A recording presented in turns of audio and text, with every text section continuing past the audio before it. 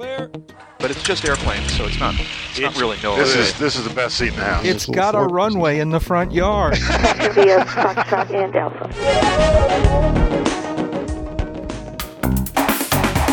EAA Radio welcomes back the long-running general aviation podcast Uncontrolled Airspace to share the microphone for 90 minutes of virtual hangar flying. Now here are the voices in your head. The UCAP gang, editor Jeb Burnside, journalist Dave Higdon, and new media producer Jack Hodgson. Welcome, folks, to Uncontrolled Airspace, the general aviation podcast. We're coming to you live from the announcer stand at EAA AirVenture 2015. Whoa. It's been a rocking week. People are still hundreds and hundreds of airplanes on the field. Just one small housekeeping correction because of scheduling conflicts. Jack, the regular producer that does this job, is not with us, and Jeb had to be home early. So it's going to be Dave Higdon trying to fill in for Jack. And we've got our old friends of the podcast here, James Winbrandt. Great to be here. Tough shoes to fill. Yeah, really. I don't want this job. And Larry Overstreet, who helped us at Sun and Fun with the bootleg episode that the hijacked episode that we did. And, yeah, last time I got invited to be on UCAP, it was to get, because I was in trouble. Yeah, and, well, the warrants were all canceled. Nobody was arrested, so we're back in business. It's closing day. The field is still thick with airplanes. The sun is out. Going to be temperate, like the guy said with the weather report. And this is our favorite way to wrap up our stint here at Oshkosh. It's been another great show. We're going to read into the record a little bit of information that came by way of the FAA a couple of days ago. 10 unusual stats from Oshkosh. Busiest tower in the world this week. We've heard that before. Yep. 64 controllers, the cream of the crop with the FAA controller staff. They work in teams of 4, 16 of them. They all stick together and rotate through. Let's see. The next one. Oh, the pink shirts that you see online in the field here. Those pink shirts are to differentiate the controllers from the flight line crew who wear orange. So it has nothing to do with any ugly things that you might think about. Air traffic control reduces horizontal separation during the week to 1,500 feet from the normal 3,000. And in this way, they can land as many as 3 airplanes at a time on 1836, 3 at a time on 927. And they use colored dots on the runway to help pilots know where to land. Please land on the orange dot, the green dot, the red dot. If everybody follows that, it's neat, clean, and highly efficient. And we know they build in a little bit of margin there, so if you're not comfortable getting it exactly on the dot, you're still going to have a warm welcome here. That's right. That's right. Let's see. The Thursday, this one kind of blew me away. Thursday saw 3,153 aircraft movements in the day. That's between when the field opens, field closes for the night. They think that that's a record. We'll probably hear that confirmed later on. And so far, as of Thursday, traffic here was up over 10% from 2014. That's great. We've just had great weather, so it's not hard to believe those numbers. When you hear them on the air and you're not here, it might be, that can't be. But when you're here and you're seeing them come overhead, departing, landing in the pattern, it's like, yeah, wow, it's that many? Okay, I can believe it. Yeah. And the weather this year was so good. We saw it out in Camp Scholler also that judging from past years and just riding around the campground and so forth, there were campers for the people who know the area all the way out to Highway 41 and all the way out to the south end of the property, and that seemed to include some newly opened up areas that they hadn't used in the past, and so it was just completely full.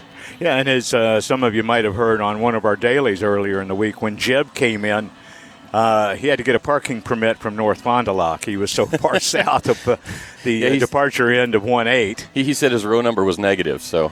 There you go. Saw John Zapp from the Flying Musicians Association dropped in, and he said when he was trying to come in, he had to land at Fond du Lac because they were putting out the word that all the parking spaces were gone, no camping areas. By the time he was taxiing in, he was hearing people cleared to Oshkosh, so he didn't even shut down the engine. He just got back in the air and was able to get back in. Good. But that's how packed it's been. Well, North 40 We heard this from Dick Napinski, EAA's Director of Communications. The earliest in the week we've ever seen it where the North 40 on both the north and south sides of 927 was full up on Sunday night. No room in the inn.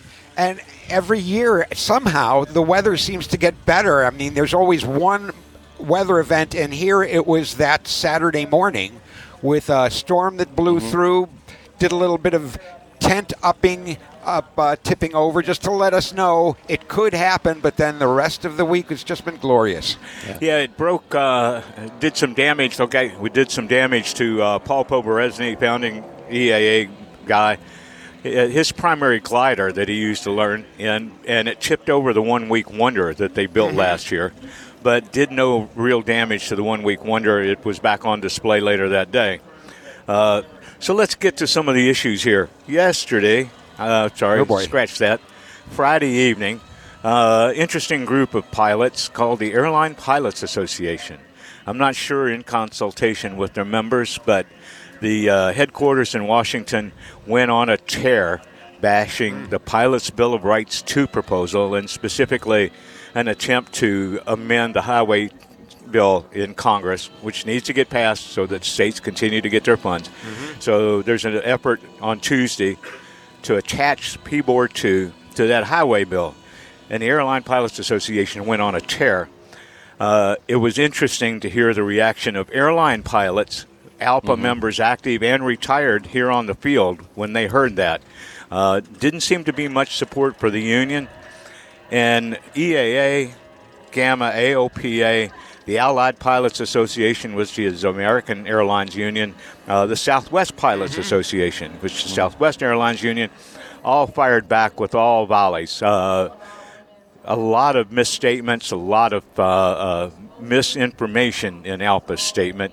And yesterday at a little hearing with Senator Jim Inhofe from Oklahoma, who wrote the PBOR 1 and 2, and, of course, EAA Chairman Jack Pelton, kind of went on a tear pushing back on it.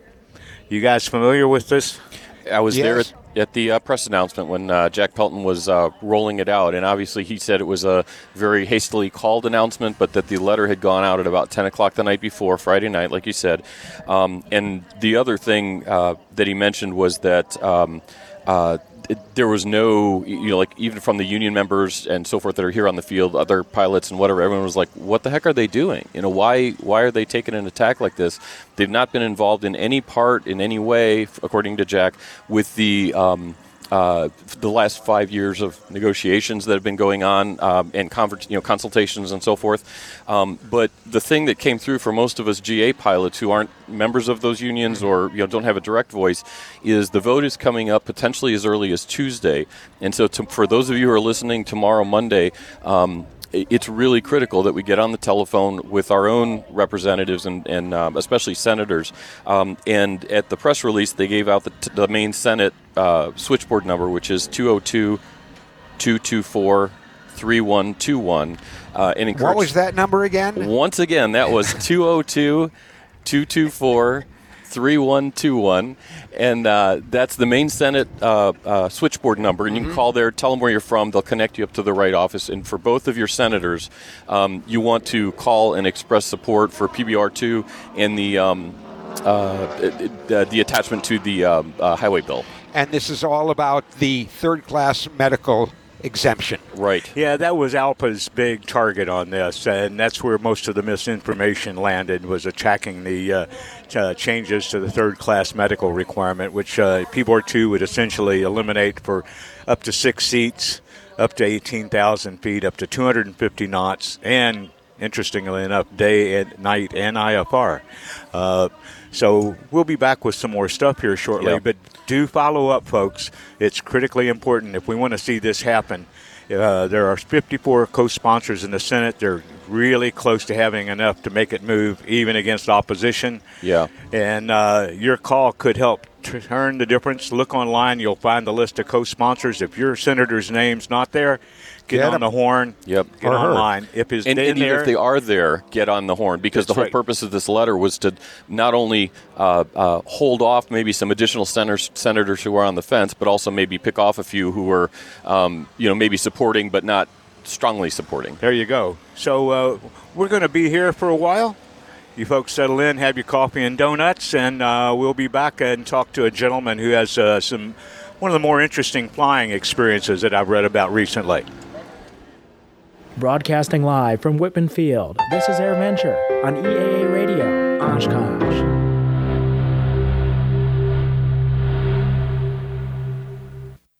And now today's Uncontrolled Airspace update on weather and safety. First, weather. Man, there's some Whiskey Tango Foxtrot weather out there. And now safety. Try to take off with one engine on fire and you never hear the end of it. No. And we're back with Uncontrolled Airspace on EAA Radio. Now here's Dave Higdon's take on the latest in weather forecasting technology. By a crew of 3 squirrels, 2 migratory birds, and a nest full of woolly worms. Whatever. Back now with more of Uncontrolled Airspace on EAA Radio.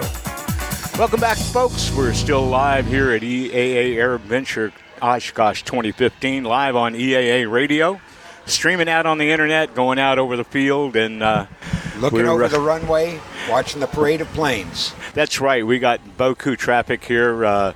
Looks like the Aero Show guys are coming back in from their morning promo flight. So Nice CB there, too. There you go. Painted in Navy colors. We've got a gentleman here that I read about several times in the past few months into last year. And by coincidence, we met at a little social event on Friday night, and he's nice enough to come on. I don't mind being interrupted by a P-51. Their few sound sweeter. Got a Mustang departing 1.8. Gentleman named Bill Harrelson, who for some reason decided to take on a goal of flying around the world, but instead of the equator track or east to west or west to east, he did a north to south route in a Lancer and survived to tell the story. And Bill's with us here this morning. Good morning, Bill. Hi, Dave. Glad to be here. I got to ask, what possessed you to tackle this kind of project? Mostly a lack of better sense. You had just too much time on your hands and life was too calm for you? Yeah, that must be it. No, we had actually had this as a goal for over 10 years and specifically built the Lancer 4 for these long-distance records. That, in terms of days and hours, how much time did it take for you to actually accomplish this? Well, the around the world over both poles was 24 days, I believe 8 hours, 10 minutes, 4 seconds, something like that. So about 24 days. And how many miles did it add up to? I actually flew 36,000 miles, but didn't get credit for those due to the way the rules for the at the Fédération Aéronautique Internationale for the records are set up. You still got certified for a record on this? Yes. Just recently, within this past month, we got word that it is now official and is the official world record, beating the old one that had stood for 28 years. Congratulations. Thanks. Now, what had to go into the Lancer to make it capable? I mean, you did some long water legs on this. Mostly gas. No, that's the obvious and primary modification we had to make. There was a total of 10 fuel tanks, and we carried a grand total of 361 gallons in an aircraft that normally carries 78. What model, may I ask, what model of Lancer is that? Lancer 4, a non-pressurized, non-turbocharged, normally aspirated Lancer 4. That's a bloody lot of gas. It's a lot of gas, yeah. Well, how difficult was fuel management? It was actually, during the flight, it wasn't difficult. It was difficult actually during the building process. In any aircraft, there's plenty of room for as much gas as you want. Any aircraft. What there's not is plenty of center of gravity envelope for more gas. So it was a lot of effort to get as much gas as we could as far forward as possible. And we still ended up with a pretty far aft CG when we had full fuel in there. Did you have much more than a toothbrush with you on this? No. Both in building the aircraft and in equipping it and packing and things like that for personal belongings, we use the Burt Rutan weight test to see. And how does that work? Well, word has it that when they were in Burt Rutan's shop, when they're trying to decide whether a particular item is too heavy to take along, they throw it up in the air, and if it comes down, it's too heavy. Who owns that airspace, Bill? How do you get permission to fly over the poles? Do you need to do that? You do, if you're a U.S. citizen anyway. The Antarctic is governed by the Antarctic Treaty. So if you are a citizen of a signatory of the Antarctic Treaty, you are bound by their rules. So I had to get permission from the State Department, the National Science Foundation, and the EPA to go over the South Pole. Is that difficult to get that permission? The pathway toward getting that permission is not at all set up toward light aircraft. It's set up toward cruise ships going to Antarctica, so I had to fill out forms asking me such things as, how many helicopters were on my ship and things like that. They just, the idea of a single person in a light aircraft doing it by themselves just is not built into that pathway. But once it was explained to the authorities and they understood and gave them the background on it, they were very cooperative, and took about 3 months, but we got the permission. Bill, I'm Rob Ryder. I'm on the announcers team. Hi, Rob. And I grew up in Columbus, Ohio, and I know what happened in 1964 and with Jerry Mock when she jumped in a 180 and flew around the world in 31 days, a little longer than your trip. I was just listening to you on EAA radio coming down here to the announcer stand. Did you ever think about Jerry Mock's flight when you were in the process of setting up for you? Because that was, first woman solo around the world in a single engine airplane, and sounds like you did it the same way. Not with Lance Air, but, not with an airplane that'd go 900 miles on one leg. Or did you? Did I go 900? I went, the longest I've gone is 8,000 miles on one leg. 8,000 miles without stopping? Yes, that's right. That brings up a whole list of other questions now, doesn't it? How long was that?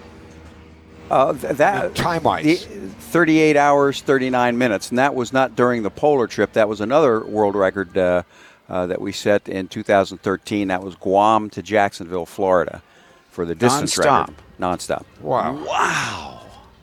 So you had a little practice before you started on the polar trip. Yes. Did you, Guam to Jacksonville? Well, Los Angeles is coming up. Maybe I'll take a little stop there. Yeah, very tempting, very tempting. But unfortunately, if you're going for a world record, what you can't do is fly a long distance or fly real fast or do whatever you're going to do for the record and then call up the authorities and say, hey, here's what I did. Give me a record. All of this stuff has to be declared ahead of time, and there's a lot of paperwork, and officials have to weigh the aircraft and have to seal flight recorders in the aircraft.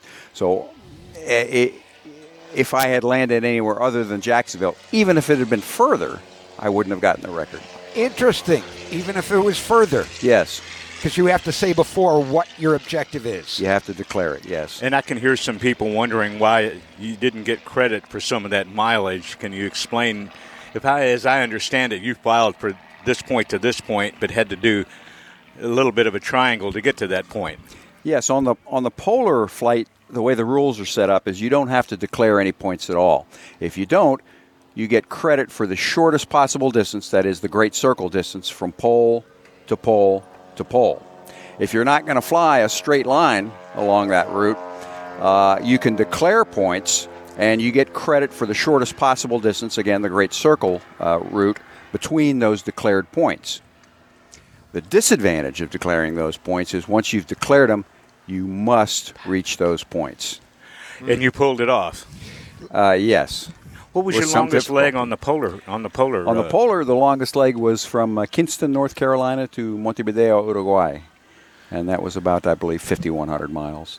So it was a piece of cake compared to the east to west one at Guam to, where did you say Guam that was? To Jacksonville? Jacksonville, yeah. Bill, you've obviously been to a lot of airports, a lot of places. Your thoughts on being here at Oshkosh this year? Oh, it's always great to be at Oshkosh. I've been coming to Oshkosh for over 30 years, and it's always exciting. Every day is different. I love it. Did you fly the Lancer up here? Of course. Yeah. Then you probably didn't need near as much fuel. No, didn't need all those extra tanks. Another adventure up ahead for you? I'm actually prohibited from competing in any more world record attempts. How's that? That's what my wife said. And she's a higher authority than FAI. You betcha. If you had the latitude to do another one, have you ever given a thought to what that would be?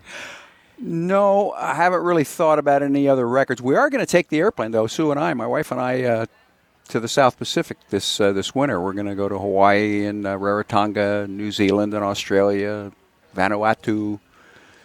Just as a vacation, not for records. Just, no, I understand. To have a good time. It'll take a little bit different preparation, I'm sure, because I imagine that your bride will want to bring more than a toothbrush.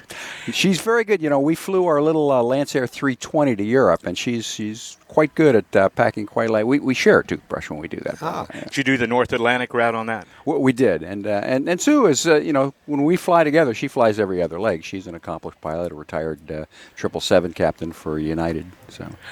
Okay, so you've got a built-in navigator to assist and a second-in-command. Well, and a chief pilot. There you go. There you go.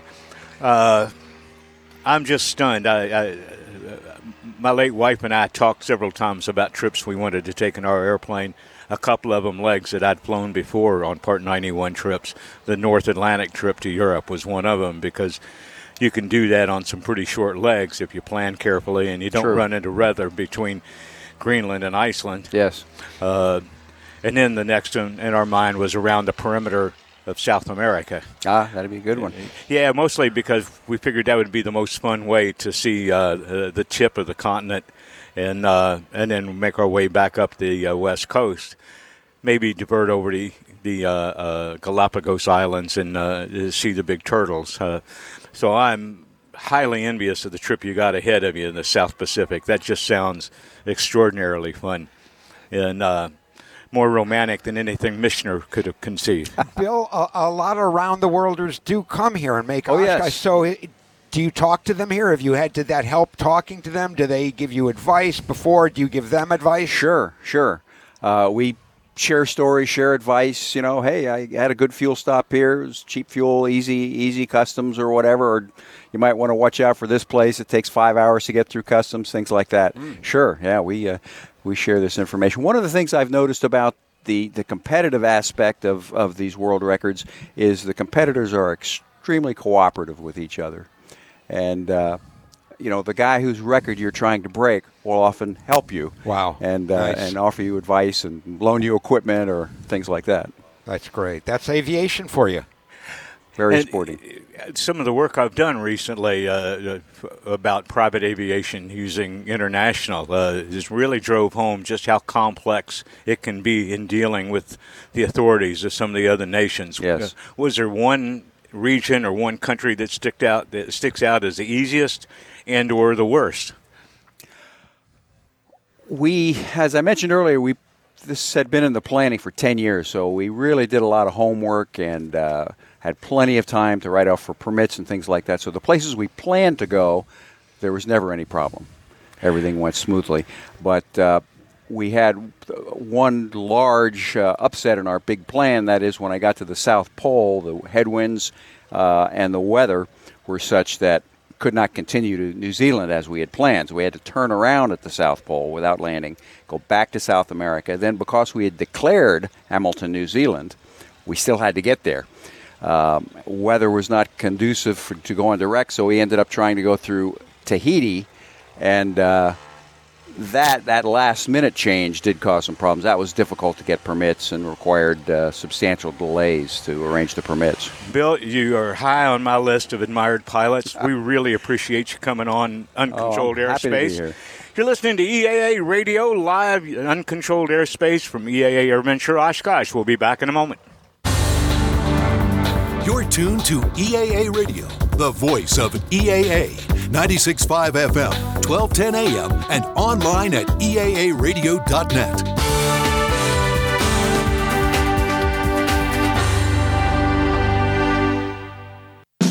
Here's Jack Hodgson talking to his friends in the virtual hangar. That's my story, and I'm sticking to it. And here's Jack Hodgson talking to FSDO. That story is slightly true, but not completely true. You're back now with more of Uncontrolled Airspace on EAA Radio. On the deck on EAA Radio at EAA AirVenture Oshkosh 2015. Lots of traffic. We got a DC-3 Flaybob Express, I think it says, warming up just to the south of us. So if you hear a little extra rumble, I'm sure all our pilot friends will understand the appeal of smelling kerosene and avgas in the morning, and we're getting plenty of that. What do we got coming up? And then just taxiing up north there, we've got Greg Kuntz, Extreme Decathlon, getting ready to take off. Nothing like the little airplane stuff.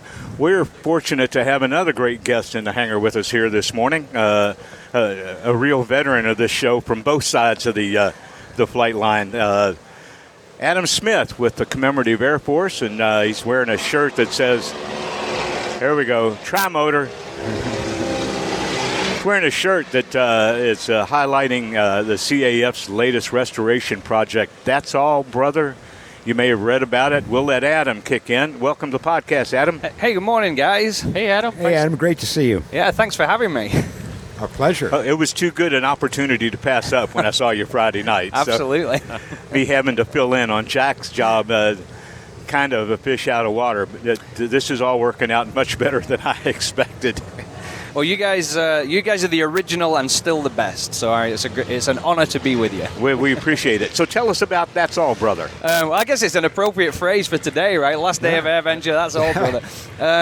This is the airplane that led the D-Day invasion. On the evening of June 5th, 6th, 1944, we sent a formation of 801 aeroplanes over Normandy and dropped 13,000 paratroopers. And leading that formation was the C-47 that the CAF has just acquired, called That's All, Brother.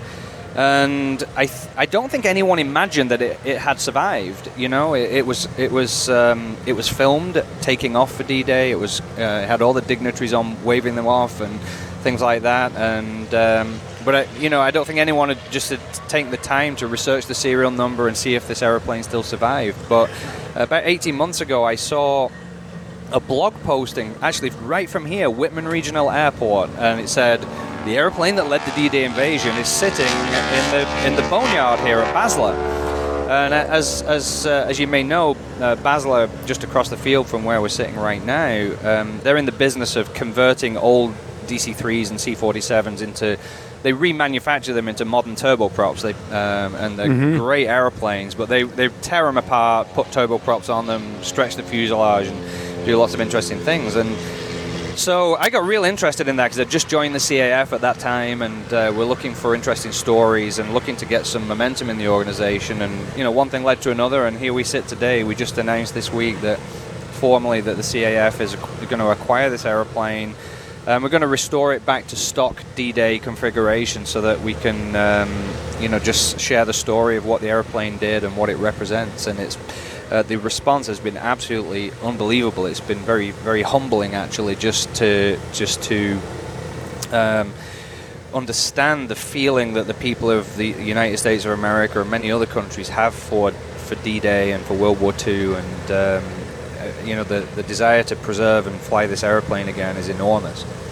What's it going to take to restore it? How long do you think that'll be? I'll have a more precise answer to that question in about a month's time. Literally tomorrow, after the show, it's going to be go back to Basler, and the wings are going to come off the airplane this week. And we haven't had a chance to just look right inside the wings and have a look at the spars and things like that. Everything else we've been able to look at, we've got some corrosion we're going to need to deal with. The airplanes spend a lot of time outside, and so at this point, I'm sort of thinking it's somewhere between $500,000 and $1.5 million to get it where we need to be. And everybody keep your fingers crossed that when we open up that wing tomorrow, that it looks really nice and clean in there. Can people help with this in some way? Absolutely. We did a Kickstarter campaign, which was a really very fascinating experience. We we launched that a couple of days before the D-Day anniversary deliberately, so we could sort of catch that wave of interest. And we decided to try and raise $75,000, and we had 34 days to do it on Kickstarter. And we put the word out there. I remember going for my morning jog on June the 4th, and I thought, well, we may fall on our faces here, but 36 hours later, we had $75,000 pledged, and it was... Congratulations, that's great. So we actually extended the campaign and set a stretch goal. We ended up raising $328,000. Oh, that's terrific. Congratulations. It was really... It's great because in some ways... traditionally, fundraising, particularly here in the USA, has been something that it's really about rich people giving big donations, and this was a very democratic way of raising funds because the average donation was about $150, and so 2,100 people have been able to participate in this, and I absolutely love that. So to answer your question. If people go to the website that'sallbrother.org, you can still make a donation until the end of this month. You can still make a donation and get the various rewards, hats and T-shirts and things like that. What do I have to do? How much to contribute to get a ride on one of those early flights? $250 is basically we're pre-selling flights on the airplane to help get it restored. So if you want one of those, $250 is the cost. Now, how did Basler find out? How did they kind of put it together that this was the original plane that kicked off the D-Day invasion? They got a call from a researcher with the Air Force, who was the guy. He was actually here this week. He said, I've been working on this project, trying to find this plane for 7 years, and I was with him on the golf cart when we came around the corner. It was the first time he'd actually seen it with his own eyes. So it was an Air Force researcher called Matt Scales, and he was dogged. He tracked it down through 16 different owners that there'd been, and he was the guy that called Basler and told them, hey, do you guys know what you've got? Now, Commemorative Air Force, you're involved in so many Warbird projects. What about here? What else are you showing the folks here? What are you doing? This has been a big week for the CAF. Everywhere I look this week, there seemed to be a CAF airplane. Obviously, some of the eye-catching things we've done are Fifi, the B-29, has been one of the stars of the show. We've been seeing that in the air. It is just gorgeous. Tora, of course, is a big CAF act. And then around the grounds, we've had the Sea Fury's been here, the SB-2C's been here.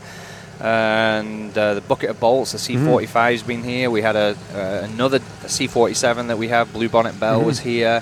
And of course, I'm probably offending some unit now by forgetting to mention that plane. But we have 162 planes, so those are the ones I've seen. The Wisconsin Wing had their PT-26 here, and so there's just been a lot going on from the CAF point of view. Oh, Red Tail P-51, I shouldn't forget that.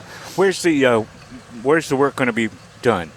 Well, we're still working on that, as we establish what the work will be. But I think it's likely that at least the first phase of the restoration will be done by Basler because they have the jigs, they've got the staff, the experience. They can get the wings off a C-47 in an afternoon, whereas the last time we tried to do that with volunteers, it took us about 4 months. So there are certain things that they can do really well. So we're hoping. Basler can help us with the first phase. There may be a point where we fly the airplane away to get painted and to do some of the more intricate restoration stuff, on the interior and things like that. Do you have a timetable on this, or is it kind of it'll be done when it gets done? We are in a classic time, cost, quality management triangle, for people that are familiar with that. And so, I in the best of circumstances, I think. This will be done in about a year's time from now. In the worst of circumstances, maybe 2 years is what I'm feeling right now. So in that time frame. Where can people go to help out?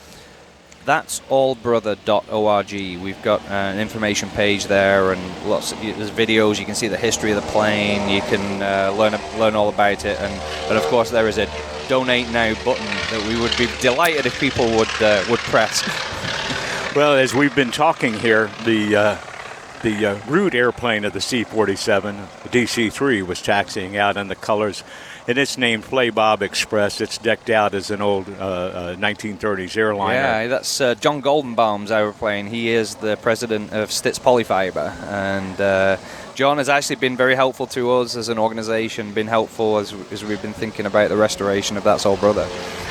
I'm really excited to hear about this. When I get home and check the checkbook, I'll have to see. I may have to donate $250 twice so I can bring along a friend. Oh, wow.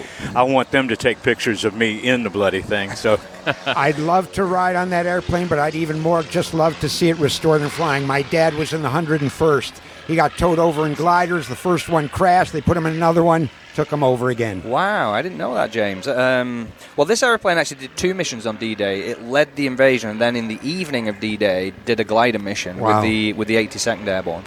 Adam, really appreciate you coming by. It's so good to bump into you Friday. We wish you all the success in the world, and we know with CAF's reputation, you're going to pull it off. Folks, you're listening to EAA Radio, live on the internet, and this is Uncontrolled Airspace, the General Aviation Podcast. We'll be back in a few minutes. Hi, I'm Chris Hadfield, commander of the International Space Station, and you're listening to EAA Radio. So is anyone talking about Skynet today? Skynet. When does Arnold come? It becomes self-aware at 2:14 a.m. Eastern Time. Skynet. Back now with more of Uncontrolled Airspace on EAA Radio. Back live on the deck, the announcers stand on EAA Radio, streaming on the internet. This is Uncontrolled Airspace, the General Aviation Podcast, doing our wrap-up on EAA AirVenture Oshkosh 2015, back with our good friends James and Larry, and you all heard about the old one. Time to ask some more convention-centric questions. Yeah. Do you guys buy anything this week? Dave, I've been working all week, haven't had a chance, so this is my shopping day. I'm planning to go, though. I'm still working on the ADS-B solution, and I want to go by Avidyne, where they're having their Genius Counter. You can go in there, tell them your panel, or bring a shot of your panel. They will tell you what your options are, and they're not just pushing Avidyne. They'll give you the whole rundown, so I'm looking forward to getting over there. I bought 2 things other than food and normal kind of stuff. One was a book for my grandson called Turbo Learns to Fly. It's the second one in the Turbo the Flying Dog series. You can see those at turbotheflyingdog.com. It's Victoria Zyko, and Turbo is her actual real dog. And so these are stories about her dog that they took in as a shelter animal and take around in their glass air and do all kinds of fun things. So, well, as anyone who's flown with their pet knows, they like to go. Well, they don't always like to go, but you like to have them with you. So there are ways now. We also see products here to help people have their pets on board comfortably. Exactly. The other thing I bought was at the what is it called? The Parts Exchange, I think it was, whatever. And I bought a broken attitude indicator for $7 to sit on my shelf at work. I'm getting quite a little shelf full of old broken instruments, radios, so you're whatever. Going to make your office IFR capable? Exactly. But you'll have to do it old school. There's no glass in that panel. My situation is the same as James. This is my one day free of the show daily job, which I love it to death, but boy, it's hard to get out and see anything. We have the 8th newspaper out this morning. You can find it online. We highly suggest if you want to catch up on what's been going on here all week, you check out AirVenture Today on the internet through the EAA site. Everything's there. I'm planning on doing a little shopping, mostly picking up my kit airplane shopping, and I want to visit some avionics vendors, approaching the trigger point on deciding on a kit and spending the actual money. Any thoughts on what sort of kit you might be going with? I narrowed it down to 3 at Sun and Fun, and I came away from Sun and Fun most impressed with one particular model, but until I actually write the check, I'm going to withhold that. You're going to keep us in suspense. I don't want to get people started asking me about a project that I decided maybe wasn't for me. But part of the hang-up is I'm hoping to use money out of a sale of a runway property in Tennessee to finance this whole thing. And that actually just got started the week before I left for Oshkosh. So the real estate agent's very encouraging about the property, the price we're asking, and right now that area in Tennessee is pretty hot. So, but I will, whatever I pick, take the quick build option. I'd really like to be able to fly something up here next year. Well, speaking of experimental aircraft and kits and putting things together and projects, it's been great to see Burt Rutan back here at Oshkosh this week. For sure. You know, and that little collection, that acre of parking area that's nothing but Rutan designs is really quite a stunning reminder of just what a prolific engineer and aircraft creator he is. And it was such a kick. I'm pretty sure that it was him I saw arriving in the pattern during the flying display a few days ago in one of the very, very, very few remaining Beech Starship 2000s.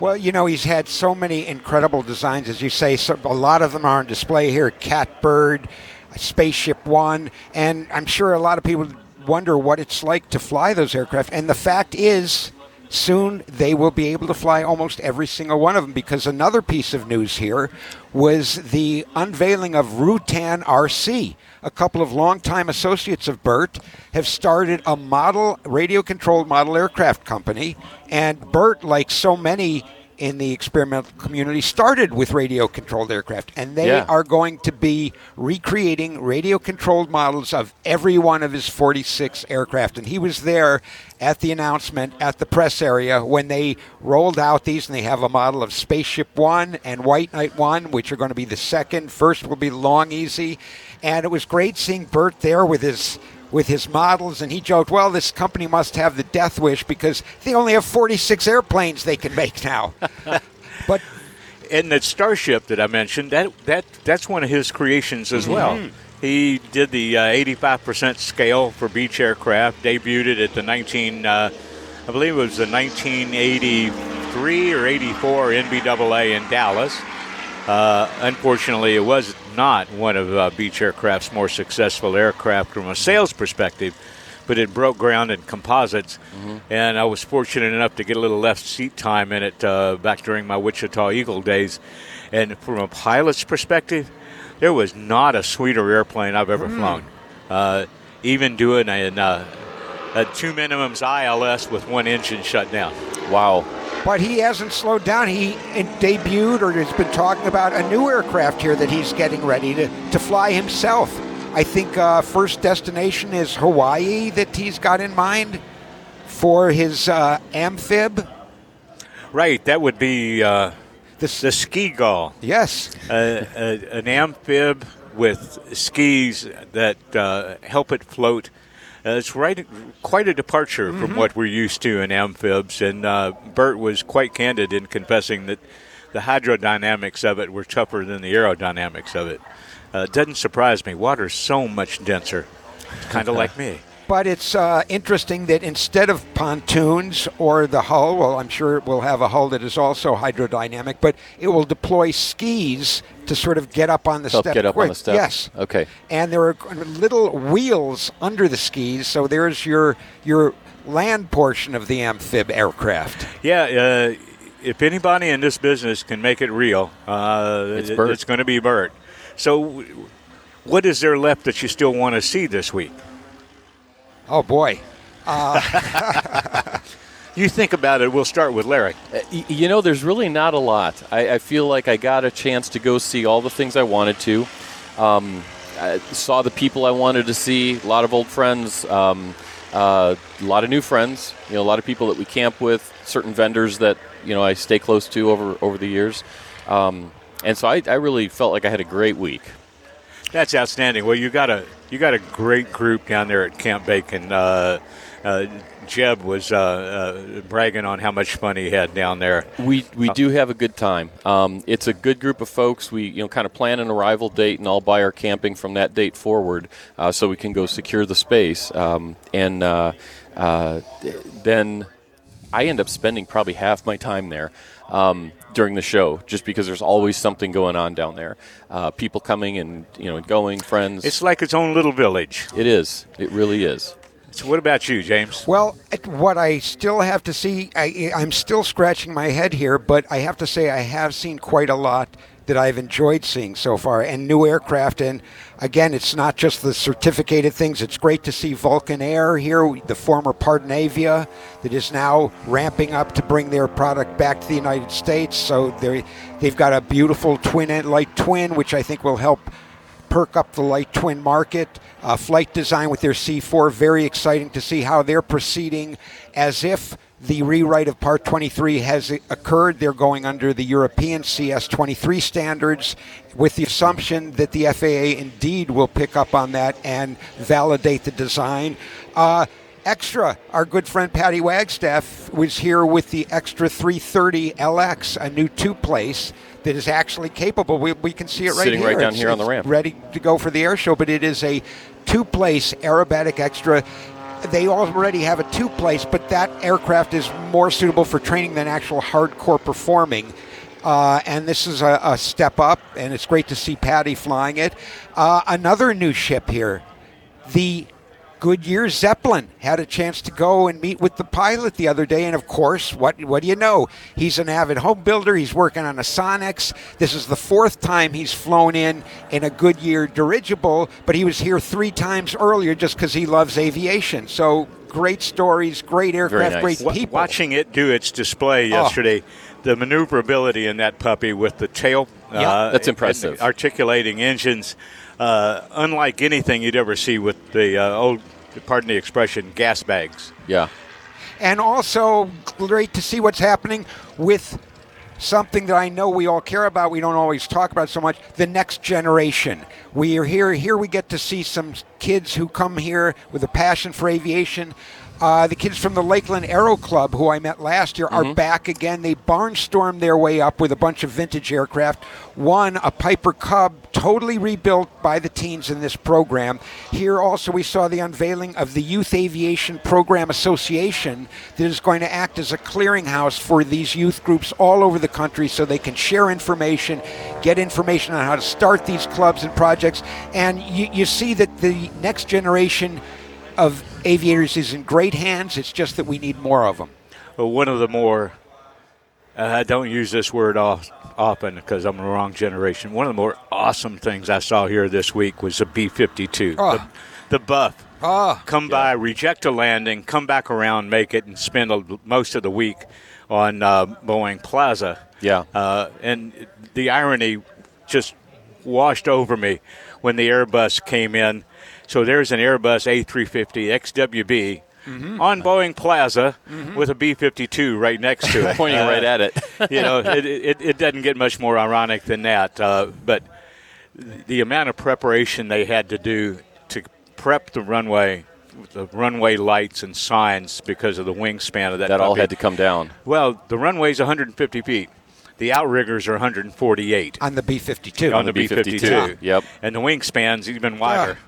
So a young man, far younger than the airplane he was flying, wasn't quite sure of the look that first time around. He actually found runways on simulator programs that were similar to this, flew B-52 approaches to those runways so he could get familiar with the sight picture. Yeah. And still, when he got here, he didn't like the look of it. I think they might have asked him to land on the first dot, but I'm not sure. I didn't know that was a rejected landing. I just saw them do the flyby that you often see the big guys do, and it was incredible. And then I found myself having to go to Boeing Plaza to look at that thing. Well, and he had that little bounce there, and in hearing about his experience, the airplane was the lightest on arrival that he'd ever flown it. No fuel in the wing tanks at all. It was all fuselage tanks. So he got a little hop there. And you can see some footage of that online. We're getting close to another break here. We've got plenty more to talk about, so hang in with us. This is Uncontrolled Airspace, live on EAA Radio from EAA AirVenture Oshkosh 2015. All right. You're listening to the voice of EAA, EAA Radio, 96.5 FM, 1210 AM, and EAAradio.net.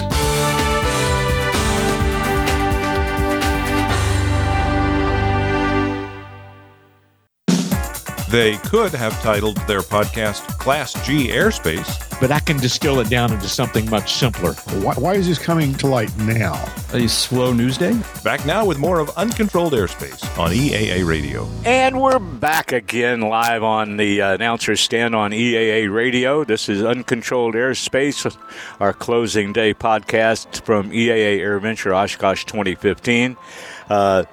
If you listen closely, you may actually hear the sound of an airplane going by in the background. You guys, we've been talking about the week. We've had some great guests so far. What's next? Well, we were talking about Boeing Plaza, and you know, with the lineup of aircraft, it takes, I think, a little more time to really describe the wonders there. And I know, Larry, you spent some time there this week. Yeah, I think everybody spent some time there. But you guys were talking about earlier the B-52 and the A350 and that arrival. When the B-52 came in addition to it landing, on the third time, I thought it came by with a clean pass, kind of photo pass, nice. And then it came around the second time and went all dirty. Gear came down, flaps came down, and it did a nice long, pass down the runway. Cleaned up, went around again. I just thought that was on purpose. I didn't know until later that it was, because the what pilot fuel looked cost and for said, that? What, a foot runway on either looks a little side small. isn't enough for you? What? Yeah, they only, it's a photo pass when they tip the inside wing for you. Yep, exactly. But also around the ramp, you look at, B-29, Fifi was there. Yeah. Haven't seen her in ages, up close, and we got to use. And she was flying regularly. Yeah, we got to use the left wing for shade for part of the air show the other night too. That was nice. The F-22s, the F-35, the Harrier, the Lancaster bomber, P-38 Lightning, and of course we talked about That's All Brother, the DC-3, all these great airplanes, and then others in there. There's some helicopters and whatnot. Others in there that were just stunning to look around. Different years you have different attractions at the West Ramp, but boy, this was a great year. Mm-hmm. Yeah, one of my favorites over there was the non-flying exhibit of Richard Bong's Marge, his P-38 Lightning from World War II. Highly admired the guy. He kept going back when they finally rotated him out after his Congressional Medal of Honor, and they sent him to the air base there in Southern California that became, it just went blank, Edwards Air Force Base, to be a test pilot. Mm-hmm. And on the day that we dropped the A-bomb on Japan, he died in a crash. Yeah. So a guy that had been front page 6 column across the top news after the Medal of Honor win got buried in a small paragraph because we dropped a bomb on Japan. Yeah. And that's always struck me as one of the more tragic tales out of the many tragic tales that come out of any war.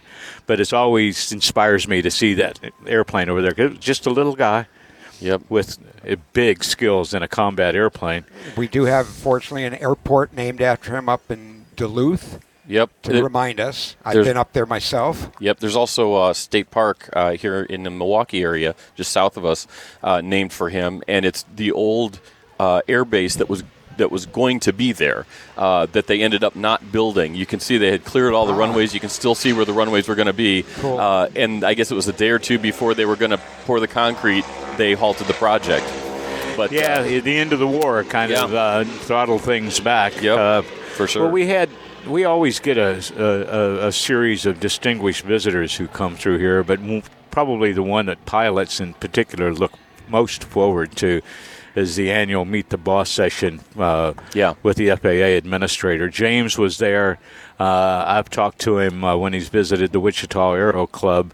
Naturally, a big focus of some of the questions from the audience, and his comments were about PBOR 2, about the lockup of the FAA's working NPRM on this proposal to change the third-class medical.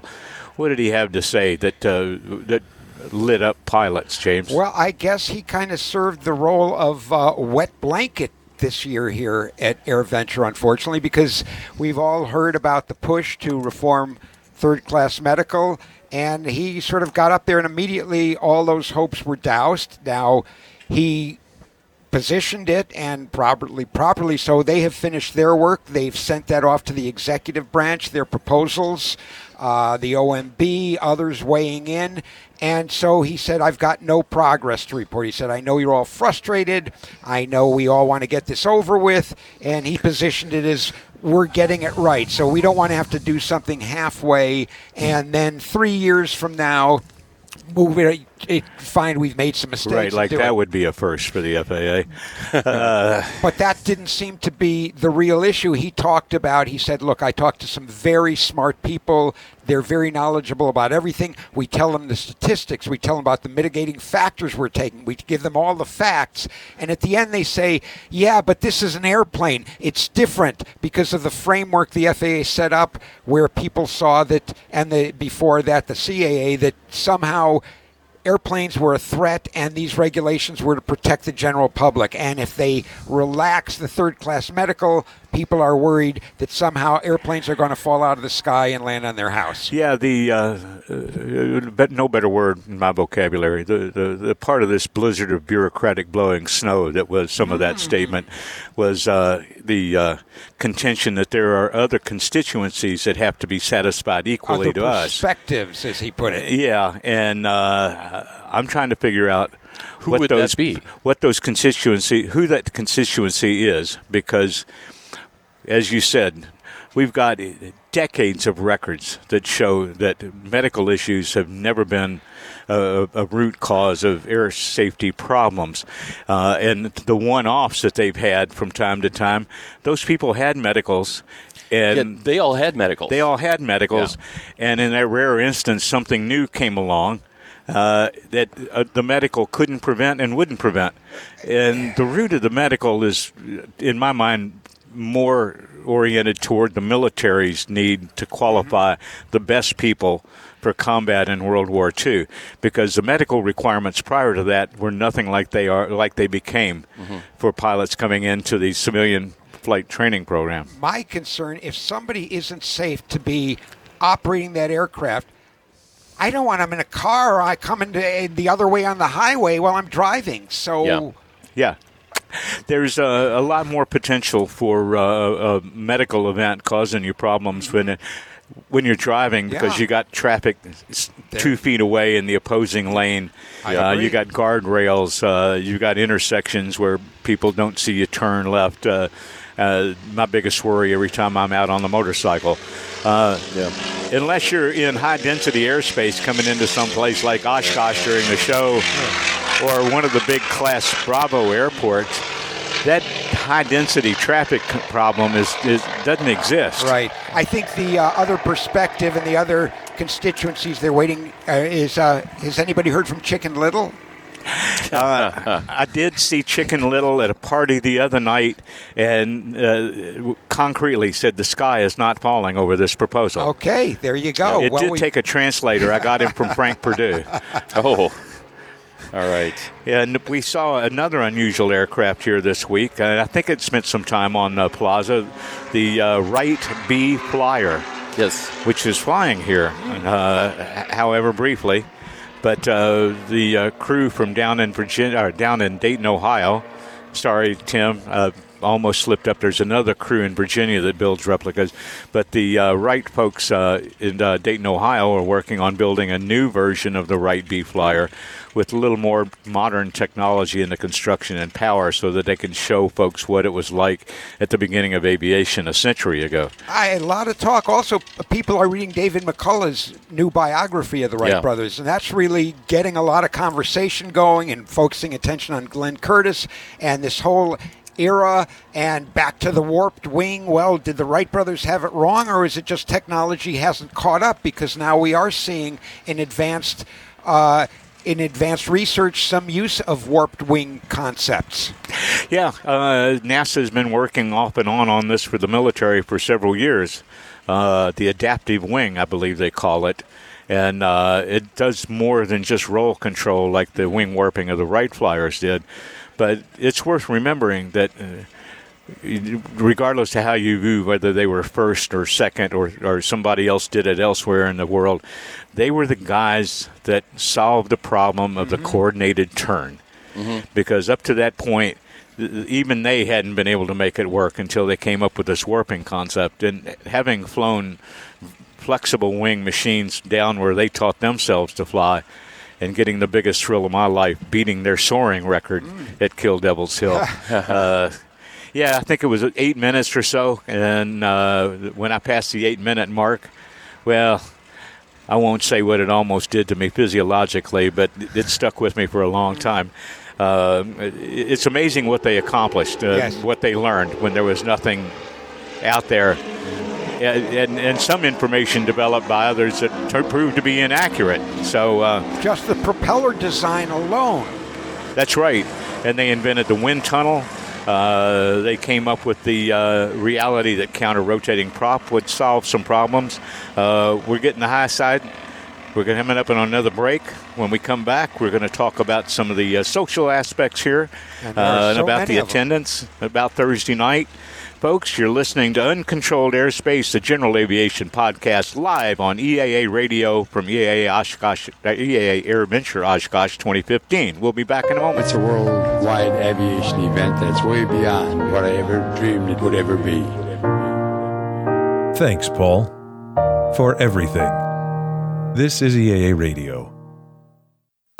And now today's Uncontrolled Airspace update on weather and safety. First, weather. Man, there's some Whiskey Tango Foxtrot weather out there. And now safety. Try to take off with one engine on fire and you never hear the end of it. No. And we're back with Uncontrolled Airspace on EAA Radio. Welcome back to EAA Radio. This is Uncontrolled Airspace coming to you live at the announcer stand at EAA AirVenture Oshkosh 2015. It's closing day. We're running out of time faster than we're running out of list. So, hey, I want to say hi to Jeb and Jack. I'm hoping they're listening. So sorry they're not here with us. Yep, and Jack, I don't want this job again. But we saw the debut. Well, we saw the culmination of a debut that started here 7 years ago. Yep, 2008. An aircraft that actually had a lot of folks walking around saying, I don't see this ever happening the way they want. But it did. It came to fruition. Delivery number 1 was to EAA. It's going to be used for Young Eagle flights and more. And that was Icon's A5 Amphib LSA. Gorgeous looking airplane. They really do make it look good. They've got some of the slickest video out there that I've seen yet, and it's not CGI. Jack Pelton got a demo flight with Kirk Hawkins, CEO and founder, came into our offices and was just aglow telling us about how fun it was to fly. Said that, during this week I've got a lot of responsibilities, but if they call and said, Jack, we got a slot open for you and I have a members meeting, it would be tough for me to decide which to go to. It's a beautiful airplane. They seem to have a pretty good, pretty healthy order book already to start out. We hope it clicks because anything that brings new people or restores old people to older pilots coming back, we're all for it. It's all general aviation.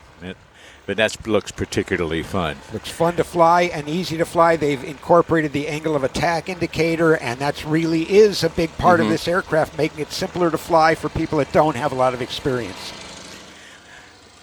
What else was new? Let's see. We had... there were some social events this week that were not necessarily new, but a lot of fun. Yeah. Yeah, a whole lot. Talk about it. Well, I always look forward to Thursday night because that's the UCAP party. The tie-down party. That's right. Yeah, a couple of nights ago I bumped into somebody who wondered why I wasn't at a specific party at my favorite little watering hole down in the older part of Oshkosh. And I said, yeah, it came off my list when we started doing our own party for Uncontrolled Airspace. We had a great crowd. You guys were there. Yep. It is always such a pleasure to get reacquainted with listeners that have come before, to meet the new faces that have come for the first time. This year, Steve Tupper brought his drum kit. Yeah. So that we was had fun. Yeah, we had a little rhythm to go with the guitars, Yep. and you played a little bit. Rick played a little bit. Mark Phelps played a little bit. Had probably the best selection of adult beverages that we've ever had there, and we got to give credit to Jim G for that, who I was hoping to see here this morning, but he's not here.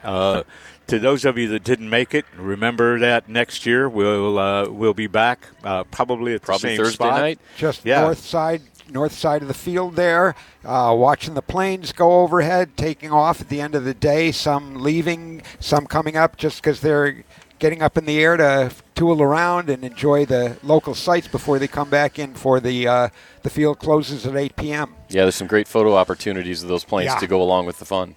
We mentioned early on a little bit about the obvious mob of people in airplanes here and the attendance being up. It's just, I'm anxious to hear the final numbers because I have a feeling it's going to be gangbusters. But one of the programs here that I wasn't able to make was something that's always been high on my list because it happened when I was still a veritable youth. And that was the success in saving the crew of Apollo 13 when they suffered an explosion en route to the moon. Yeah.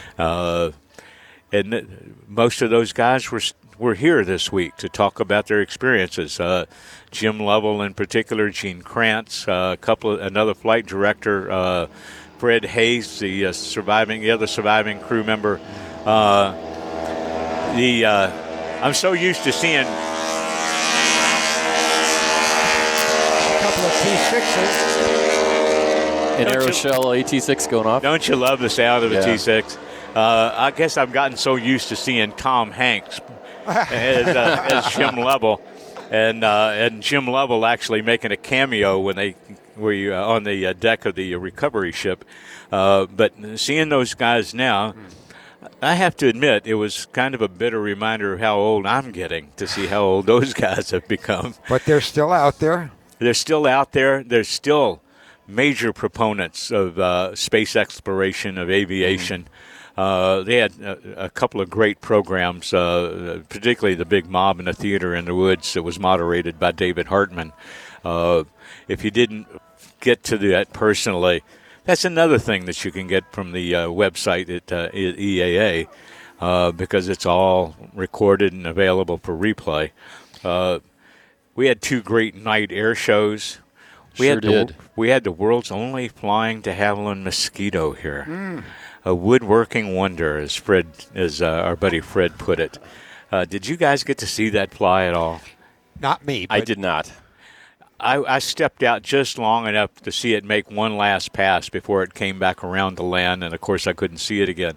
But I was struck at how quiet and fast and maneuverable it seemed to be. I mean, it had all the tricks going for it, like the P-38. There was another warbird of that era, the Spitfire. Yeah. The home-built Spitfire at that. Yeah. That I saw fly. That's spectacular. Yeah. And I got up close to its beautiful job. Beautiful aircraft. That man spent 8-9 years on that project. He's got a V-12 in it from the folks in Indianapolis that built the originals. It's really a remarkable piece of work. I wish I'd gotten to spend some time around it. We had a Lancaster bomber here. We had one John of only Moody 2 in the world that fly. Yeah, one of only 2. We had John Moody, the father of ultralight aviation, flying his. It's an Easy Riser now. It was an Icarus II back in 40 years ago when he first appeared here. That's great. He was one of the many anniversaries you saw here. Other anniversaries that come to mind. Oh, well, we had the Air Coupe was here. 75th anniversary. Pitts, I believe Pitts was celebrating an anniversary. 70th. Had a whole bunch of them. So there's no shortage of things to celebrate. The problem is getting to see everything, even if you aren't in an office writing a newspaper all the time. And we had something here that was a little different than the norm. The Pilot Proficiency Center was an addition this year. Larry, tell us about it. They had started that last year, but they really expanded it a lot this year. And I know we're running out of time, so I'll kind of keep it short. But they had an IFR section and a VFR section. It was co-sponsored by EAA, which was in an EAA tent, but also Hartzell, Jeppesen, Redbird Simulators, IMC Clubs, NAFI Safe, all those. And they set up scenarios that you could come fly. And on the IFR side, there were 4 different scenarios that involved 3 approaches. that got progressively more and more difficult. I did those, and then I had so much fun. I went back and did the first 2 with an autopilot, so I had my 6 approaches and a hold and an intercept taken care of. That's sign-offable and loggable? I had a double eye standing right behind me and coaching me through it. Where those places where I was a little rusty. On the VFR side, you could do things like the Fisk Arrival in a simulator. You could do simulated night currency. I don't think you could log that, but you could go through the process, crosswind landings, landing on an aircraft carrier, whatever. To me, the exciting part about this is that now that they've had a couple of successful years here at Osh doing this, they're talking about taking it on the road so that local EAA chapters will be able to have, on a truck, this equipment come in and be part of their chapter that they can promote there locally for proficiency. Great. Women in Aviation had, to my knowledge, in my eye, the biggest group of ladies in the aviation community ever to show up on Boeing Plaza for their group photograph. That was a great photo. Great photo, and I saw Dr. Peggy, the brainchild behind Women in Aviation International. She was, like usual, all over the place. But on the day of the photo, you couldn't swing a NOTAM without seeing a woman with that shirt on. Truly extraordinary. Speaking of air coups, we got one coming up the taxiway now. And a couple of about 1958 or 59 172s right in front of it. Yeah, some straight tail 172s. Yeah. Those are old 300s. Continental 6-cylinder, smooth engine. Smooth. We had Bob Hoover here again this year. Mm-hmm. I fretted how many more times we'll see him here at Oshkosh. Mm-hmm. The Warbirds programs up in their area, they expanded that this year. I don't think it's ever been better. It kept our buddy Fred just running crazy, and nobody gets more into it or more excited by it than he does. Fred Johnson, our Warbird correspondent, expert, archivist. Another first that I was particularly excited about because I'm building a Sonics was that Bob Carlton flew the Subsonics jet in the night air show for the first time, and it was decked out with LED lighting and smoke and was just terrific. Now, you had a sort of a special kind of seating or viewpoint for the night air shows, I understand. I did. Most of the EA activities happen on the west side of the 1836 runway. There's a Sonics builder who lives over on the east side of the 1836 runway. So we were able to have a picnic in his backyard and look up and watch the air show, which at that point it seems like you must be in the box because it's not out in front of you. It's over you and around you. You are in the box. Yeah. The rules are they cannot come over the runway to the west. So, of course, they're turning to the east, and you got that wonderful view from underneath them. It was spectacular. Never done that before, but sure appreciate the hospitality. And I'm sure you'll be lining yourself up to do it again. The last thing on my list for stuff here, they built 5 wing sets to send out to chapters to finish the airplanes. It was like last year's 1 Week Wonder program. They had about 2,500 people come through and pull rivets to build a Sonex YX wing, 2 Zenith 750 cruiser wings, a Zenith 650 wing. And a RANS, I believe. I'm not sure which model. I think it was the S12. Okay. I'm sorry, not the S12, the S19. They're LSA, all-metal LSA. This is a cool project. And we apologize if we got that last one wrong. It's been a long week. We're getting near the end of our allotted time. I got a lot of thank yous here I'm going to go through.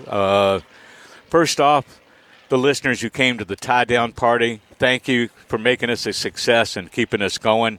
We can't do this without the great work of the staff here at EAA Radio. Thanks. These guys make it easy.